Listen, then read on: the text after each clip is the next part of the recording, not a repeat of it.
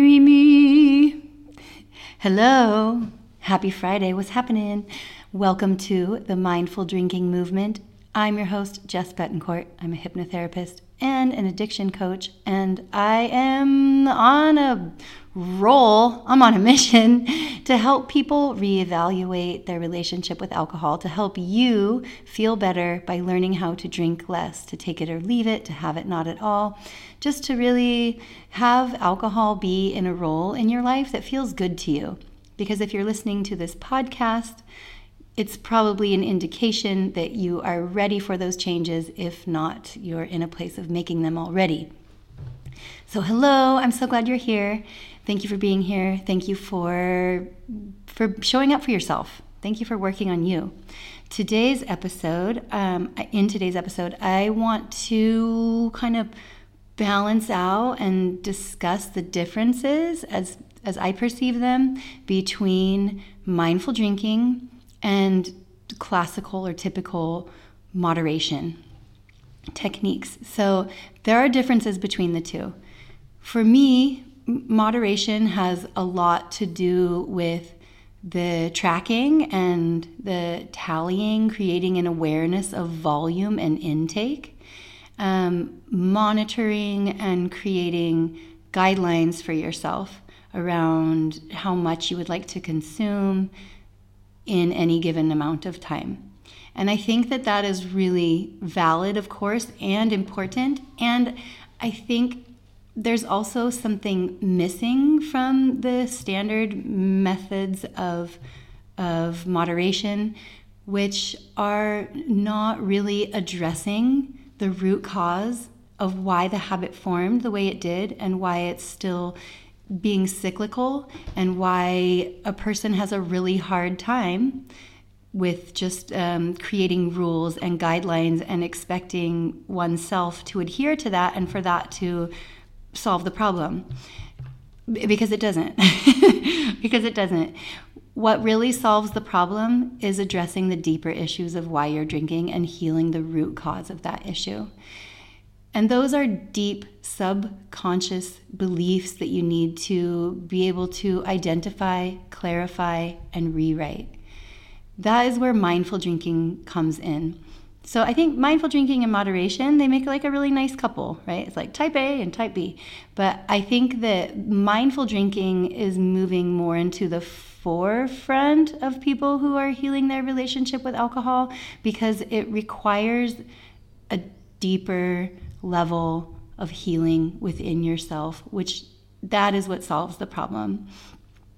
That is what solves the issue, is resolving the internal conflict within yourself that is causing the urge to drink on repeat, the urge to drink to tune out, the urge to drink to not fully be with yourself. So mindful drinking to me includes any type of healing that allows you to connect with and be tender with and create as visible parts of you that are wounded or hurt or traumatized, that need that type of attention, that need some modality of therapy. If you're a listener of this show, then you know that hypnotherapy is my preferred method, but that's not the only route that can be taken, right? There's somatic healing, there's psychotherapy, there's breath work, there's deep trance work. That's kind of like hypnotherapy, but there's so many ways, right? So when you find the way of healing that feels very good to you, that can be a part of your mindful drinking journey. So mindful drinking is really delving deep into the healing part of it's really delving deep into healing, because when you heal on deeper and deeper levels, the symptoms will tend to take care of themselves. And alcohol addiction, over drinking, binge drinking, using alcohol use disorder, these are all different ways to name the symptom, which is turning to alcohol to make ourselves feel better. That's the symptom. But when you don't need to turn away from yourself, there's no need for it anymore. That's what I have found has worked so well for me, and that's the way that I work with my clients. On the other side of this coin, we have the moderation techniques, which are monitoring and tracking and observing and being aware of the volume. That's really important too, but I just think that moderation by itself is not enough. However, we need to know the facts and the figures and the numbers, right? That's really important, because if you are not aware of what equates one drink, your huge glass of wine you might consider to be one drink, and if you have two of those, you might be okay with yourself on a mental level, telling yourself that you only had 2 drinks. But really, maybe you had 4. Maybe you had 4 drinks if you're just pouring at home, at the volume however you wish, or if you're in a clubhouse somewhere and they just like you and want you to stay and they fill your drink to the brim. That is not one. So in the United States, for example, one standard drink or one unit, one alcoholic drink equivalent, contains roughly 14 grams of pure alcohol, of the ethanol component, which is 12 ounces of regular beer, which is about 4.5 to 5% alcohol, 5 ounces of wine, which is about 12 to 13% alcohol, or 1.5 ounces of liquor, of distilled spirits, which is about 40% alcohol. And we'll use U.S. standards because I'm an American. So according to the National Institute of Health on Alcoholism and Alcohol Use Disorder, for men this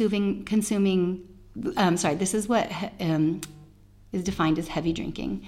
For men, it's consuming 5 or more drinks on any day. And drinks here is what we just defined as units. Units equals drinks. Drinks is not some vague term. It's a measured unit. So for men, consuming 5 or more units on any day, or 15 or more per week, is considered heavy drinking. And for women, that is consuming 4 or more on any day, or 8 or more drinks / units per week. So for me, when I was a bottle of wine a day, I was like, oh, that's 4. I'd pour 4 huge glasses of wine. But by these standards, by these metrics, that's 5 drinks. That's 5 units. So it's very beneficial to know these figures and these numbers so you can create more awareness on how much it is that you're actually consuming. And in that aspect, I think that moderation has its place. We need to create more awareness on how much volume it is that we're actually consuming, and to not kind of wash over it with these like generalized pours, or just saying one, just because it's in one container makes it one. Like I used to have a wine glass that would hold an entire 750 milliliter bottle of wine. And I thought it was really funny. And I said, now I'm having my one drink. And it's not that it's not funny, but it's, you know what I mean? Like when we gloss over what's really happening, and like all the jokes and the memes that make that type of thing funny, it also is allowing us to not see what we really need to see, which is that the volume that most people are consuming is actually more alcohol than they really know that they are ingesting. That's the point I wanted to make about moderation, how it does have its place. And it's also just not enough if you want to really create a change in the relationship that you have with alcohol. It's kind of like if you quit drinking, but you never work on the internal, you never work on your internal world. You never work on your relationship with yourself. This is what's known as a dry drunk, I believe, in AA terms. But abstinence is not the same as healing your relationship with alcohol. And moderation is not the same as healing your relationship with alcohol. But when you do heal your relationship with alcohol, you can have a freedom that is just beyond anything that you might expect. When you finally arrive on the other side of that, and you will know when that happens to you, you will have clarity, you will have lightness, you will have peace about you that alcohol can be there or not, and it won't bother you either way. That to me is the ultimate freedom. I know for some people, absolute sobriety and not being around alcohol in any means, but that's not really like the theme of my show. But if you are here, I love you, of course. And I know that for some people, having that in place, that those kinds of barriers and boundaries around yourself is for safety, and is for some people really, really need that for their own personal safety, and I definitely understand that. The same with counting days of sobriety or counting alcohol-free days. That definitely absolutely has its place for people who find safety and need that as well. But if you are in more of like the gray area drinking zone and you're looking for more of a, not a like I quit drinking altogether, but really just like a recess or a break, or the ability to just not have it occupy so much of your thought processes all day, it's kind of, that's like the realm that I play in as well. And in that area, it's not so necessary to count and tally and to have metrics. And it's possible. And I think it gives you a peace of mind that you can just have the freedom to put your thoughts in other directions. And you become less and less and less focused on alcohol by not even focusing on the absence of it. That is a place you can absolutely get to. It definitely happened to me, and it happens to the people that I speak to and the people that I work with. And if you want that, just know that it's totally available for you to keep going. Don't give up.